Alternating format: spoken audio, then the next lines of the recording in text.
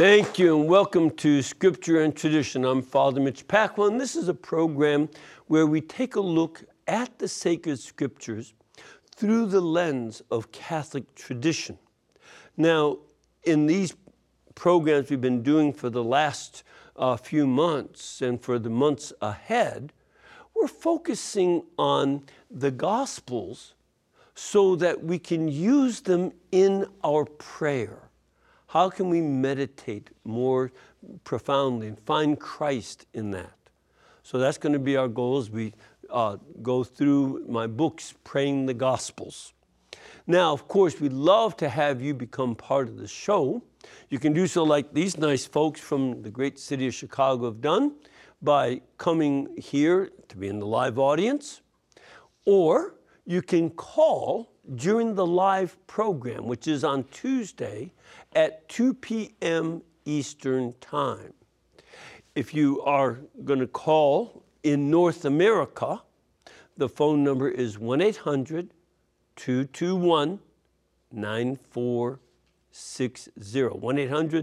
1-800-221-9460. If you are not in North America and can still call in, the number is country code 1, area code 205-271-2980. Also, you can send us your questions and comments via email by writing to Scripture and Tradition at ewtn.com. Or you can follow us and participate with the show on Facebook and YouTube. Now today, we are going to talk about the way that our Lord Jesus enlightened Simon Peter about his broader mission of evangelization beyond Capernaum, and also his drawing of Simon Peter into this good news. And we want to try to understand how we might feel if we were in the same place as Simon Peter. So let's take a look at this. Again, we're getting close to finishing up. We'll finish up, I think, in the next week or so. My book, Praying the Gospels. Jesus launches his public ministry. This, of course, is still available at ewtnrc.com, where it is item number 52687. 52687. Now, this was written as an invitation to help people meditate on the very beginnings of this public ministry of Jesus. And we'll be finishing it up in the next week or two. But then we'll continue with the same kind of book.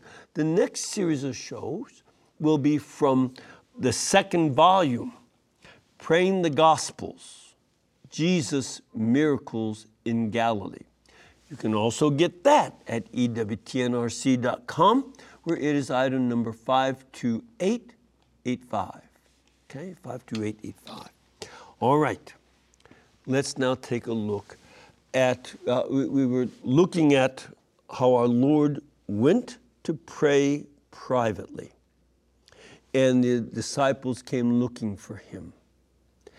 And we see that in chapter 1 of Mark, verses 36 to 39, where it says, Simon and his companions hunted for him.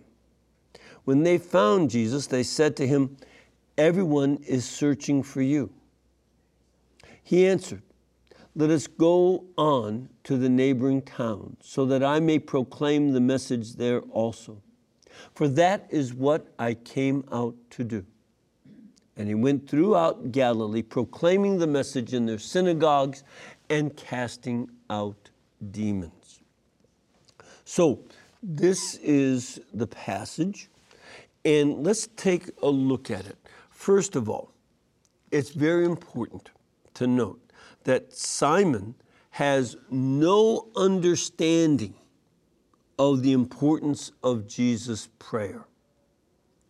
He's looking for Jesus only so that he can bring them back to the big crowds.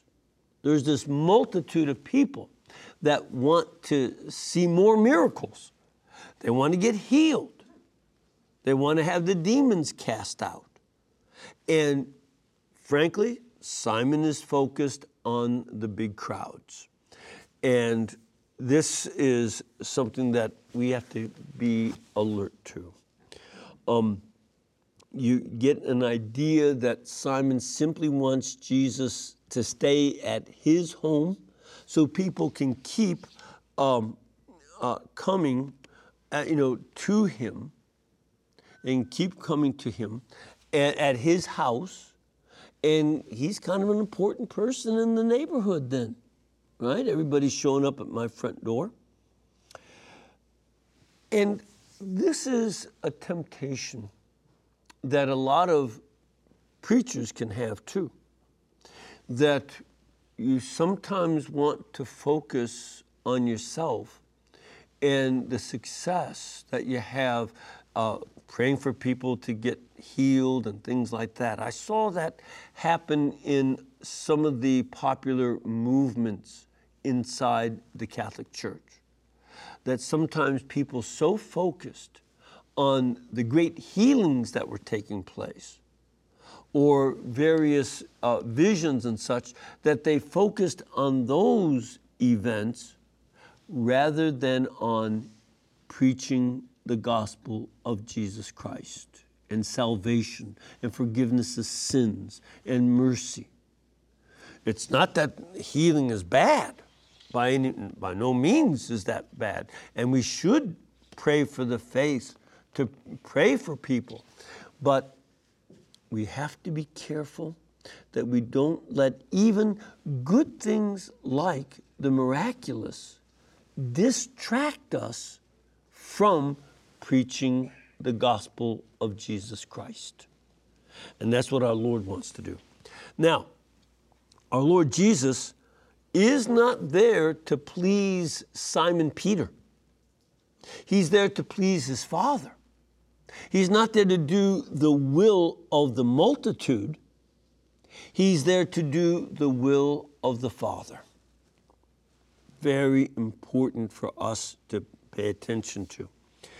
And his mission was to bring salvation to the whole world. And this is very much the kind of thing that he has to keep in mind. As a matter of fact, we read in Jeremiah chapter 31, verse 31, where it says, "The days are surely coming, says the Lord, when I will make a new covenant with the house of Israel and the house of Judah." Now, part of fulfilling the old covenant was that our Lord was sent to the people of Israel. Sometimes people say, well, why? Because he didn't want to go to the Gentiles.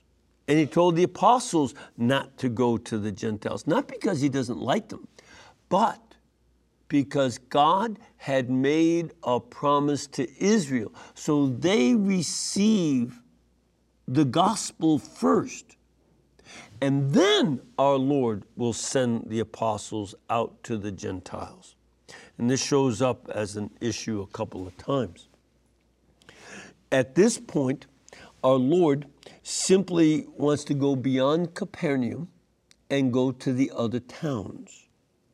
He wants to preach to them about the coming of the kingdom of God. And there are lots of towns in Galilee. And he wanted to go to them. And this is a very important point, that this need for repentance and faith. Remember, that's what our Lord said. Repent and believe, for the kingdom of heaven is at hand. And he wanted to go and preach that same message that he had been sent to give to the other towns of Israel. And so that's a very, very important thing.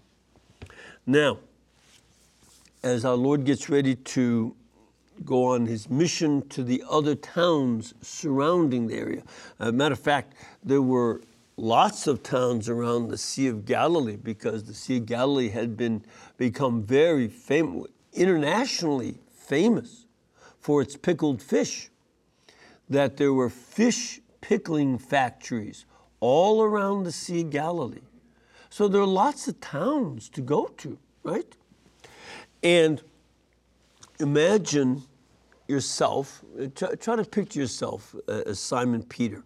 Imagine being in his shoes. And he has to go over and decide whether or not he really wants to tie Jesus down to Capernaum and hold on to Jesus. Hold on to what he already knows about Jesus, instead of letting our Lord go on to the next stage. And think about how often that happens.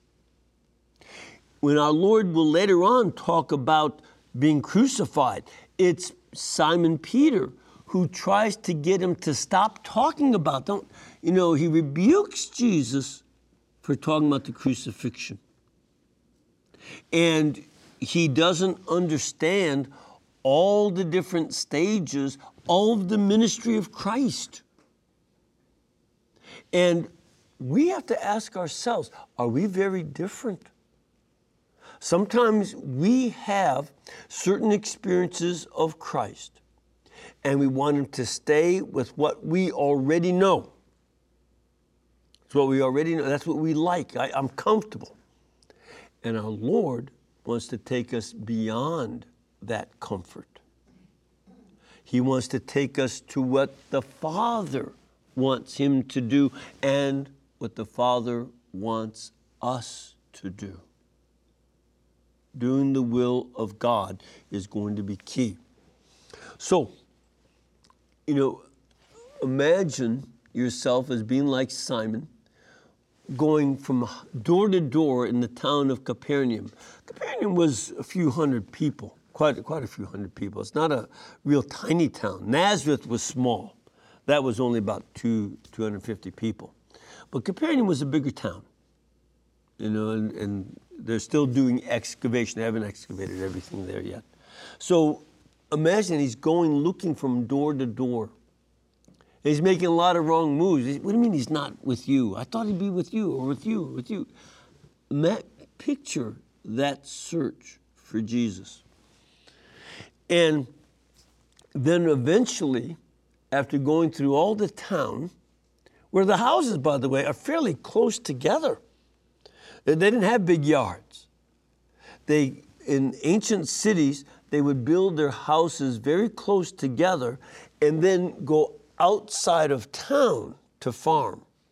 The idea of having a big yard in the city was not a good idea, because you needed the city to be compact for defense purposes in case the city was attacked by other people.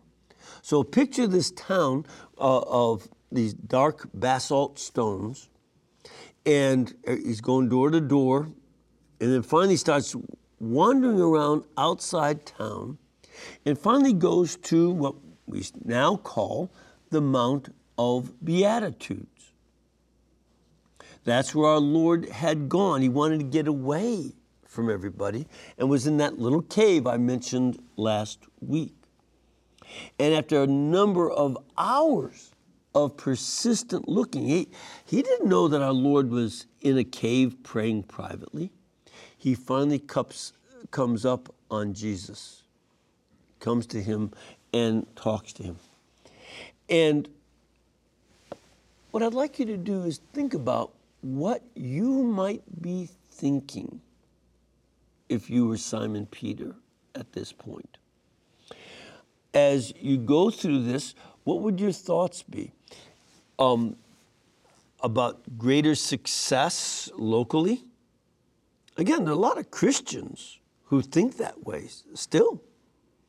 I want to get a big mega church, and I want to be real famous. That's not what we're here for. We're not here to become famous. We're here to preach the gospel of Jesus Christ. And then you have to keep looking around. And here's something that you have to then make a decision. And this is what Simon Peter had to do, just like all of us do. Make a decision about following Jesus into what is unknown. He was already aware of, it's really kind of cool following Jesus with exorcisms and healings. I can see that, I like it. I know that I'm comfortable. But here we see he's willing to, is he going to be willing to follow Jesus into the unknown? And this is something that applies to people all across the board. Think about that. When you get married, do you have a perfectly clear idea of how your family life is going to go? When you got married, did you know exactly what kind of kids you were going to have? What kind of house? So a lot of you are not born in the United States, right? Did you know when you got married that you were going to live here or in the Philippines or some other place? How many, do you know what city? There's so many unknowns. Marriage is filled with unknowns. I think this is one of the reasons why today the majority of adults are not even getting married. I know people say, well, we got a crisis because you have no vocations to the priesthood. We have a crisis because there are not enough vocations to marriage, where people are living together without the holy sacrament of matrimony. And it's because they're afraid of failure. A lot of them are afraid to fail, so I won't even fully try. I'll hold back. I'll keep some of my cards close to my chest, and I won't even try. That's not wise. You don't know what it's going to be like. That's part of the adventure of following Christ and following God's grace. And we have to ask ourselves, how much trust am I willing to place in Jesus Christ? Am I willing to trust him that marriage and following holy matrimony, not shacking up, but holy matrimony, am I going to take that risk? And yet alone, vocation to the priesthood or religious life. You don't know what it's going to be like. But are you willing to trust Jesus to keep following that vocation? And it would be good to talk to our Lord. Picture yourself standing there with him in that cave, talking to him about your willingness to follow him, your willingness to go where he would take you, and that you are willing to trust his leadership in your life. This is a very important question. When you find you're asking our Lord that question, what kind of reaction do you have inside? What does it stir within you? And again, talk to our Lord like a friend to a friend. He's not trying to trick you. Our Lord isn't trying to make you fail. He wants your success. But even more than your success, our Lord wants you to be faithful. Success is fine. But even if it doesn't look like success, he wants you to be faithful to him and to his Father. And after you meditate on this and talk to him about it, conclude with the prayer, Soul of Christ, which says, Soul of Christ, sanctify me. Body of Christ, save me. Blood of Christ, inebriate me. Water from the side of Christ, wash me. Passion of Christ, strengthen me. O good Jesus, hear me. Within your wounds, hide me. Let me never be separated from thee. From the wicked foe defend me, and at the hour of my death call me and bid me come to thee, so that with your angels and saints I may praise you for all eternity.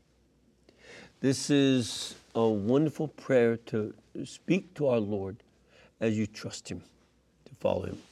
All right, we're going to take a little break, and then we'll come back and take a look at one of the occasions of our Lord preaching to the crowds and Simon Peter's role in that. So please stay with us.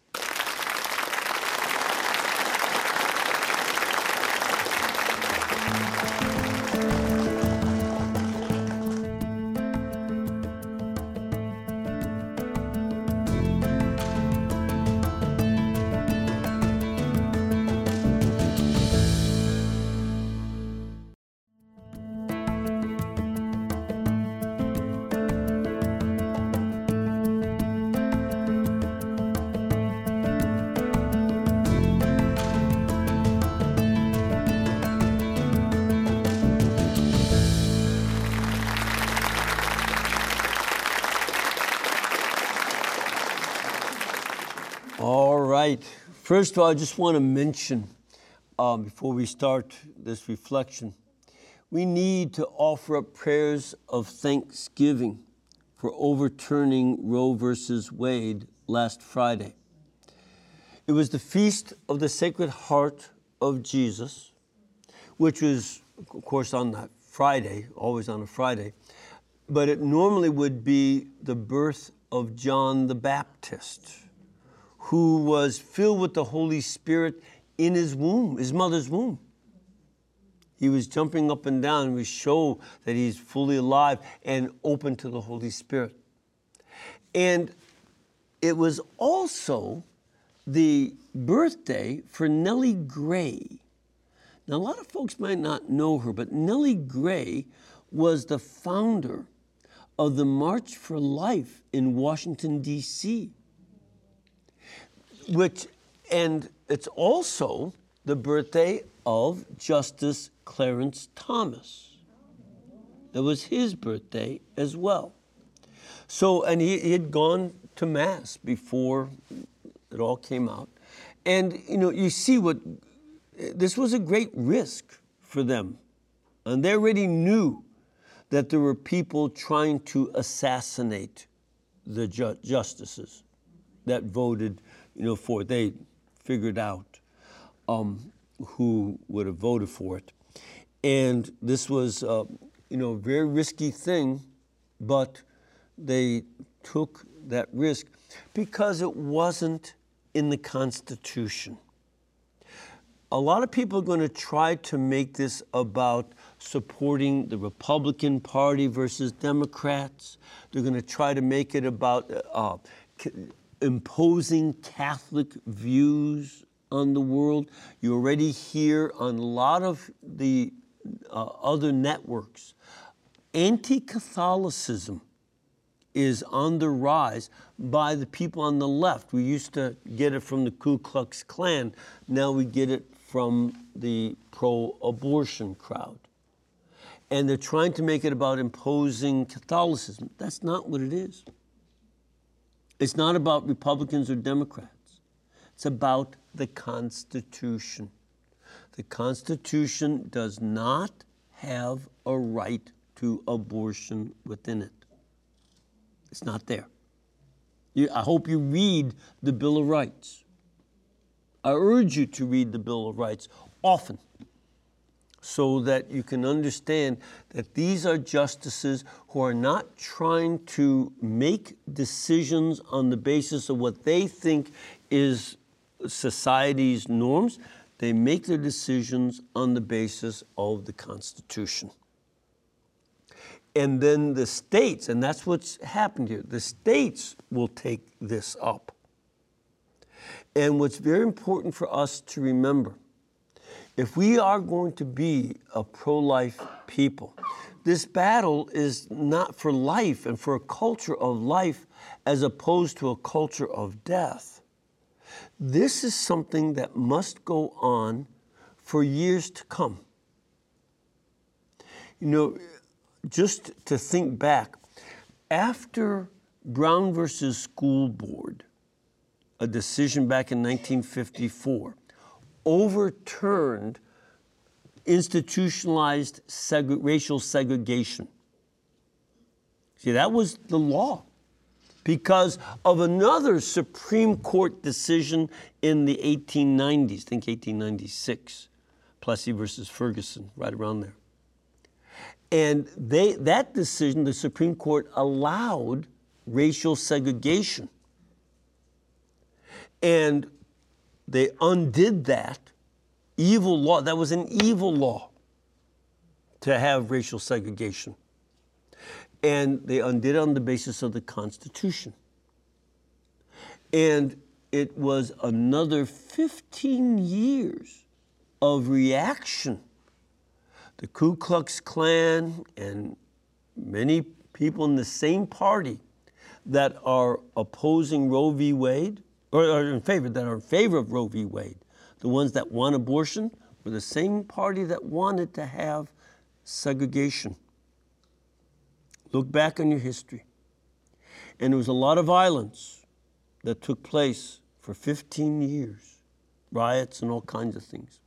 So it's very important for us to keep in mind that we need to, try to do the same kind of work that Martin Luther King Jr. and many others did to overcome segregation. Okay? All right. I want to take a look at chapter 8 in my book. This is when Jesus teaches a crowd from Simon Peter's boat. In Luke chapter 5, verses 1 to 3. Once while Jesus was standing beside the lake of Gennesaret, which is Sea of Galilee, and the crowd was pressing in on him to hear the word of God, he saw two boats there at the shore of the lake. The fishermen had gone out of them, and they were washing their nets. He got into one of the boats, the one belonging to Simon, and asked him to put out a little way from the shore. And he sat down and taught the crowds from the boat. Now, this is a very important episode for Simon Peter and his partners. They're still fishing. And Gennesaret is also called Sea of Tiberias in the Gospel of John, and the Sea of Galilee. It had different names. But just like the Dead Sea is also called the Salt Sea and things like that. And this is, Gennesaret means the valley that is enclosed because it's so low. It's such a low valley. Sea of Galilee is about 500 feet plus below sea level. And Jesus is doing this ministry, and he's standing on the lakeshore. People are pushing against him. Now, the seashore provides a natural amphitheater. People, you can still see the place where people were sitting along what looks like a natural amphitheater. And by getting into the boat, you can see a photograph of it on the screen. And people would sit around that little area, and Jesus could preach. And if he got into the boat, the voice will be projected across the water, so that water helps carry sound, right? And so that's one of the great things that he had said. And he is preaching to the people. This is why he said back in Mark 1:38, this is why I came to preach the gospel. So that's what he's doing. He's continuing on this mission. As he said in Mark 1:38, let's go on to the neighboring towns so I may proclaim the message there also. This is what I came to do. Now, think about some of the ways various celebrities try to keep themselves in the public eye. They have galas, public appearances. They always need to keep their names in the celebrity magazine. So I still don't understand why people read People magazine. I don't get it. I would like to have some of the people in People magazine, the people they're writing about, I'd like to meet some of them in my confessional based on what they write in the headlines. But that's another issue. But this is something that we see our Lord has no interest in being a celebrity. That's not what he's doing. That's not why he does this. And this is something that we should consider. I've met lots of people who want to be in television in order to become famous and have people like them. That's dumb. That's dumb. And I've been in television now for 38 years. And it's, people will like you if you like people. And my friends are not the folks that they're watching, because I don't really know most of them. I'd like to get to know some. They're very nice. But, that's not why you get in television or write music or make art. I asked one guy, said he was an art student. I said, why are you an art student? He said, well, I want to express myself. I said, don't express yourself. Seek what is beautiful and help create beauty in our world. If you express yourself, it'll end up as ugly as the art over in Chicago's famous art museum. You go to the modern art section, not all of it, but a lot of it is just flat out ugly. I can't wait to get out of that room and go to the medieval room or the Renaissance room where there's a lot of beauty. It's just beautiful. And I've had that experience in a number of modern museums. They're expressing themselves, but they make something not very pretty. So what we want to do is not try to have fame or self-expression. We don't want to put our needs out into the public. Our goal here at the network, this was one of the things Mother Angelica was so clear on from the founding of this network. Our goal is to talk about Jesus. It's not to become famous. It's to preach Jesus Christ and let people know the truth of the church. And we have to make a decision. That's what we want to pray about with this passage. Do we really want what the world considers notoriety, or do we want Jesus' version of service to God first and to our neighbor? Do you want to serve God and our neighbor or ourselves? And talk to him about that. Ask him, what would he think? And then conclude again with the prayer, Soul of Christ. Use that Soul of Christ prayer to conclude this and make that your prayer. Okay? All right. Well, we'll take up the next couple of meditations next week, taking a look at Peter's going out into the deep and getting a good catch of fish. We'll do that next week. I'd like to deal with questions first. So we have a lady here in our studio audience. This has been one of the nice things that we have folks right here in our studio audience. Ma'am, where are you from? I was told to do it again. Well, ask your question. Yeah. Okay. I just would like to find out any information, suggestions, advice, or input about our younger generations who had grown up and raised by deeply religious, faith-filled Catholics, and children sent to school like all private schools, Catholic schools, right. And they became good ministers like altar servers, lectors, whatever they are. And they are easily proselytized, and they even proselytize their parents. Yep. Okay. Couple things.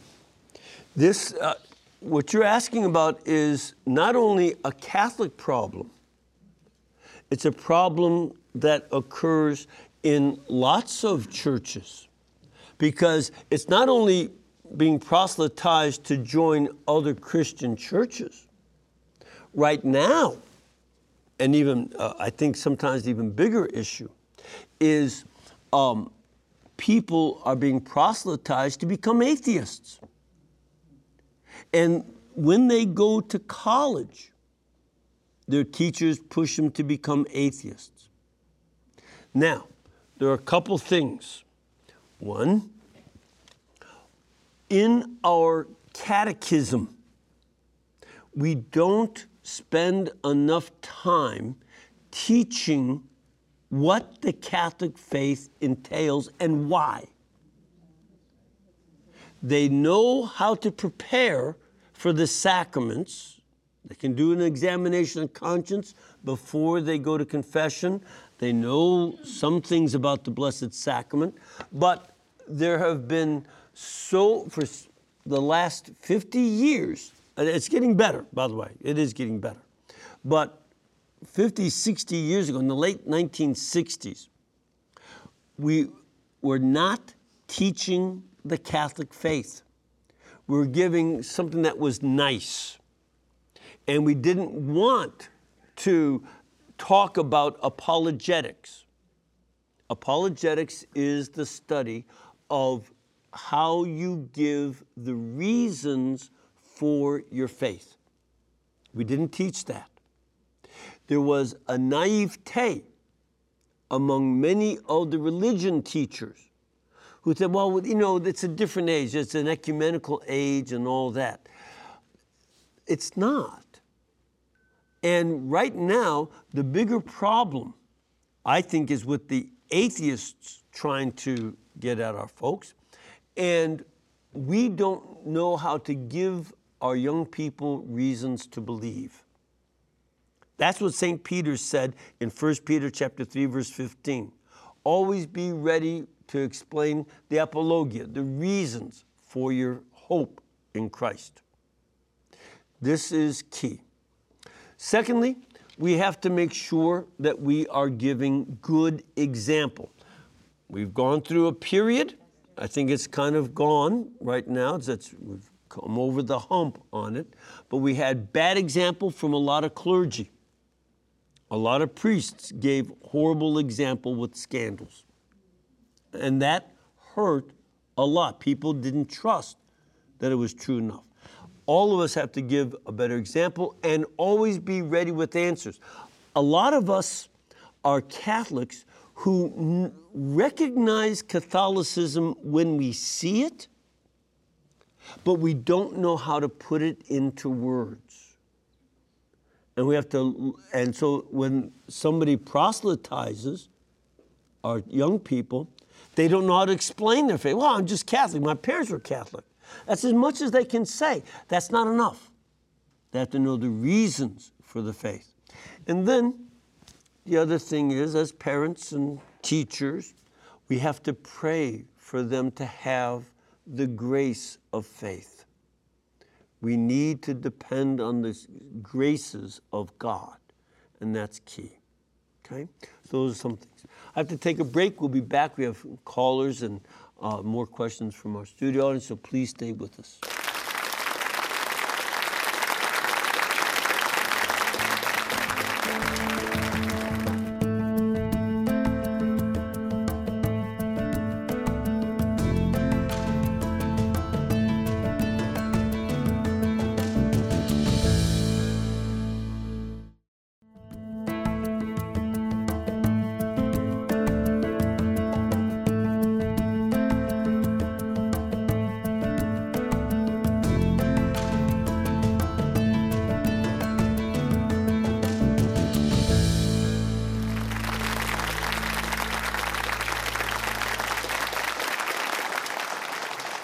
All right, we have a caller on the line. Roger, you're calling from Cary, Illinois, right?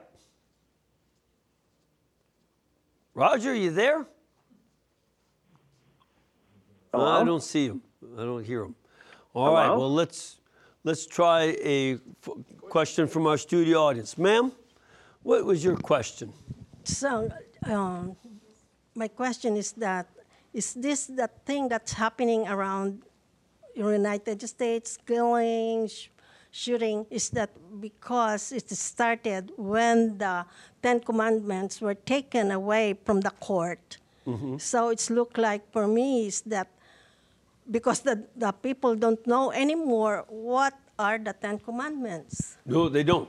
They don't. When I taught at Loyola University in Chicago, I would have my students, I would tell them ahead of time, on one of the questions will be for you to write out all 10 commandments. It was awful, the poor quality of knowledge of the commandments. I might get 2 or so correct. Then I would make them do it again at the midterm exam, write them out. They might get another couple. And then I'd make them do it again on the final exam, doing what I could to try and get them to memorize the 10 Commandments. And sometimes there were there were college students who would say, wow, I didn't realize that was a sin. Do you have time for a confession? But that's the reality. That's the reality. And that doesn't even deal with the ramifications of the 10 Commandments. But the Supreme Court made it illegal to even display the 10 Commandments in the schools. You can't even show them. That was a 1982 decision. And prayer and scripture were taken out of the schools. And I noted back when I was working at Holy Family Parish in Chicago back in '69, that they had replaced the Bible in the classrooms with metal detectors at the door because there were so many knives being brought in. Now we have trouble with guns. And we need to have a principle for what's right and wrong. You cannot legally teach, thou shalt not steal. It's against the law. It's thou shalt not murder. You can't say that. Now, they'll tell you shouldn't murder, but that God guarantees that you'll be judged by God for murder, for stealing, for adultery, for false witness, coveting, yet alone having other gods and taking God's name in vain. So it's no surprise that we have a coarseness of language, okay? God, you can't teach. And we hear our Lord's name taken in vain in the media today. And it's not acceptable. But now we have a caller. Roger, are you there? Yes, I am. There you go. Okay, so what you got for us? Well, I was calling in regard to the Supreme Court decision yesterday regarding the coach praying at the 50-yard line on the football field. Mm-hmm. The premise of the court case was that he was not coercing anyone else to come and pray with them. Right. They did it on their own. I'm wondering that since he did that on his own, was he, word violation is not right, but of Matthew 6:5-15, mm-hmm. where it says, do not be like the hypocrites, standing in the synagogues and out in the streets, but rather go into your room and close the door and mm-hmm. pray to your Father who is unseen. Right. And is he wrong for praying out there on the 50-yard line in front of all those people? Yeah, Roger, think about this. Notice how in Matthew 19, same gospel, right? Right. Our Lord says, whenever 2 or 3 are gathered in my name, there am I in their midst. So here we have that we're supposed to pray together and pray in our room. Now, was the coach doing this as a way to say, hey, I'm one of the greatest Christian coaches in the state of Washington, and I'm here praying. I hope you all notice. If that was his motive, then he would be going against our Lord's teaching in Matthew 6, where he's praying in order to get recognized by everybody else. On the other hand, if he is praying in thanksgiving that people didn't get hurt, then he's giving a witness, and other his team members come and pray too in thanksgiving for the way the game wins, especially not being hurt and things like that, then it's not that he is doing something in order to be seen. He's letting himself be seen so as to be a witness to call more people to pray together. And he didn't say to pray together, but he was just he was an attractant of faith. And again, when 2 or 3 are gathered in my midst, when 2 or 3 pray in my name, I am there in their midst. And so he's praying in order for our Lord to be present to those young people that were on his team. So I think that's the difference. Does that help? I think he's gone. All right. We have another caller. Hello, Tommy? Hi, Father? Yeah, you calling from Chicago? Yes, Father. Thank you for taking my call, Father Pacwa. Sure. My question is this, Father. I attended Catholic grade school and high school, and I was brought up with the teaching that limbo does exist, that limbo is a place for infants and very young children who die without baptism, where they go to limbo. They are happy.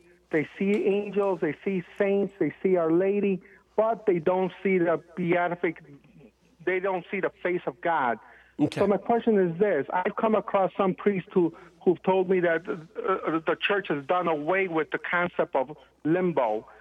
So I'm in between. Does limbo exist, or is it considered too cruel for God to send infants to where they will never see his face? They will never be with him like the other faithful. So I'm mixed up, Father. Okay. Tommy, let me explain something. And I had the Franciscan sisters of Our Lady of Lourdes that were our teachers. And they made it clear to us back in the 1950s, when I was in grammar school, that limbo was a theory. It is not part of divine revelation. It was a theological opinion. That's what technically it's called. It was a theological opinion and it was developed for this reason. One, these children who die unbaptized for whatever reason did not do any positive sin. They didn't commit any sin. But on the other hand, they're still born with original sin, and they can't be in heaven without Christ within them, and yet they don't deserve hell because they didn't do anything positively wrong. So that was an opinion of some of the early theologians, that there's this other place called limbo. But it was always an opinion. Now, the church did not get rid of limbo. Pope Benedict, I believe it was, had said that this is just what it is. It's a theological opinion, and we don't have to hold it. It might be better for us, instead of proposing this theological opinion, it may be better for us to simply deal with two things. One, the mercy of God is going to be greater than what we understand. And secondly, that we don't fully know how our Lord might redeem those who are not baptized.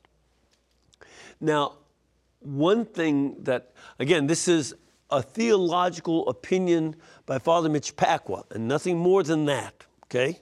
Just Pacwa's opinion.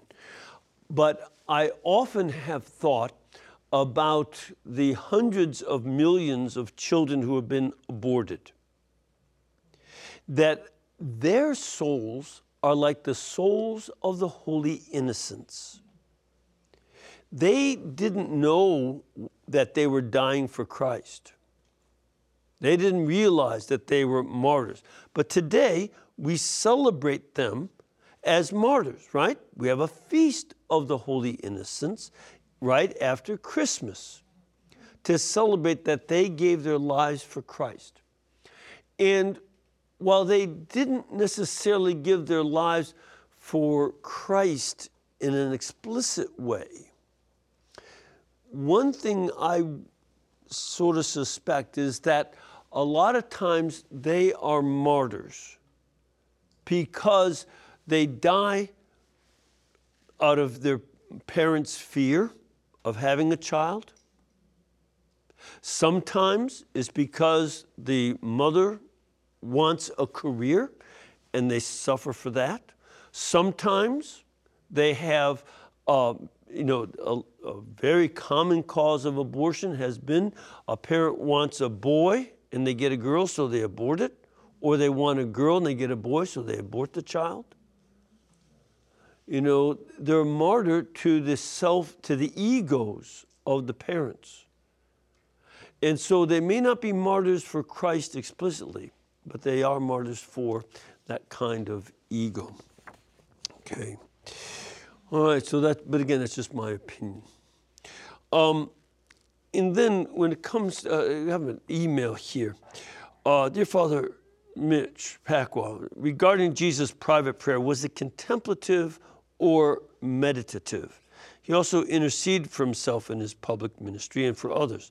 Even as God, he prayed. Please comment on this. Yeah, his prayer would have been direct contemplation of his Father. Especially as a Jesuit, I'm trained in meditation. That's what we're trying to do in these programs, is teach a little bit about meditation on the Gospels. But our Lord would have direct contemplation of the Father who sent him. And that would be it. Now, he intercedes, but notice what he says when he intercedes. Father, I make this prayer not for my sake, but for theirs, that they may know that you sent me. He sometimes would pray out loud so that the crowd would know that the Father, he's asking the Father, and the Father is answering him directly. And that way they know that, okay? So that's what's going on there. All right. Lord bless you all and keep you and cause his face to shine upon you. Lord bless you, the Father, the Son, and the Holy Spirit. Amen. And we can bring you this program and all of our programs only because the network is brought to you by you. So please remember to keep us in between your gas bill, your electric bill, and your cable bill. And we'll be able to pay all of our bills too.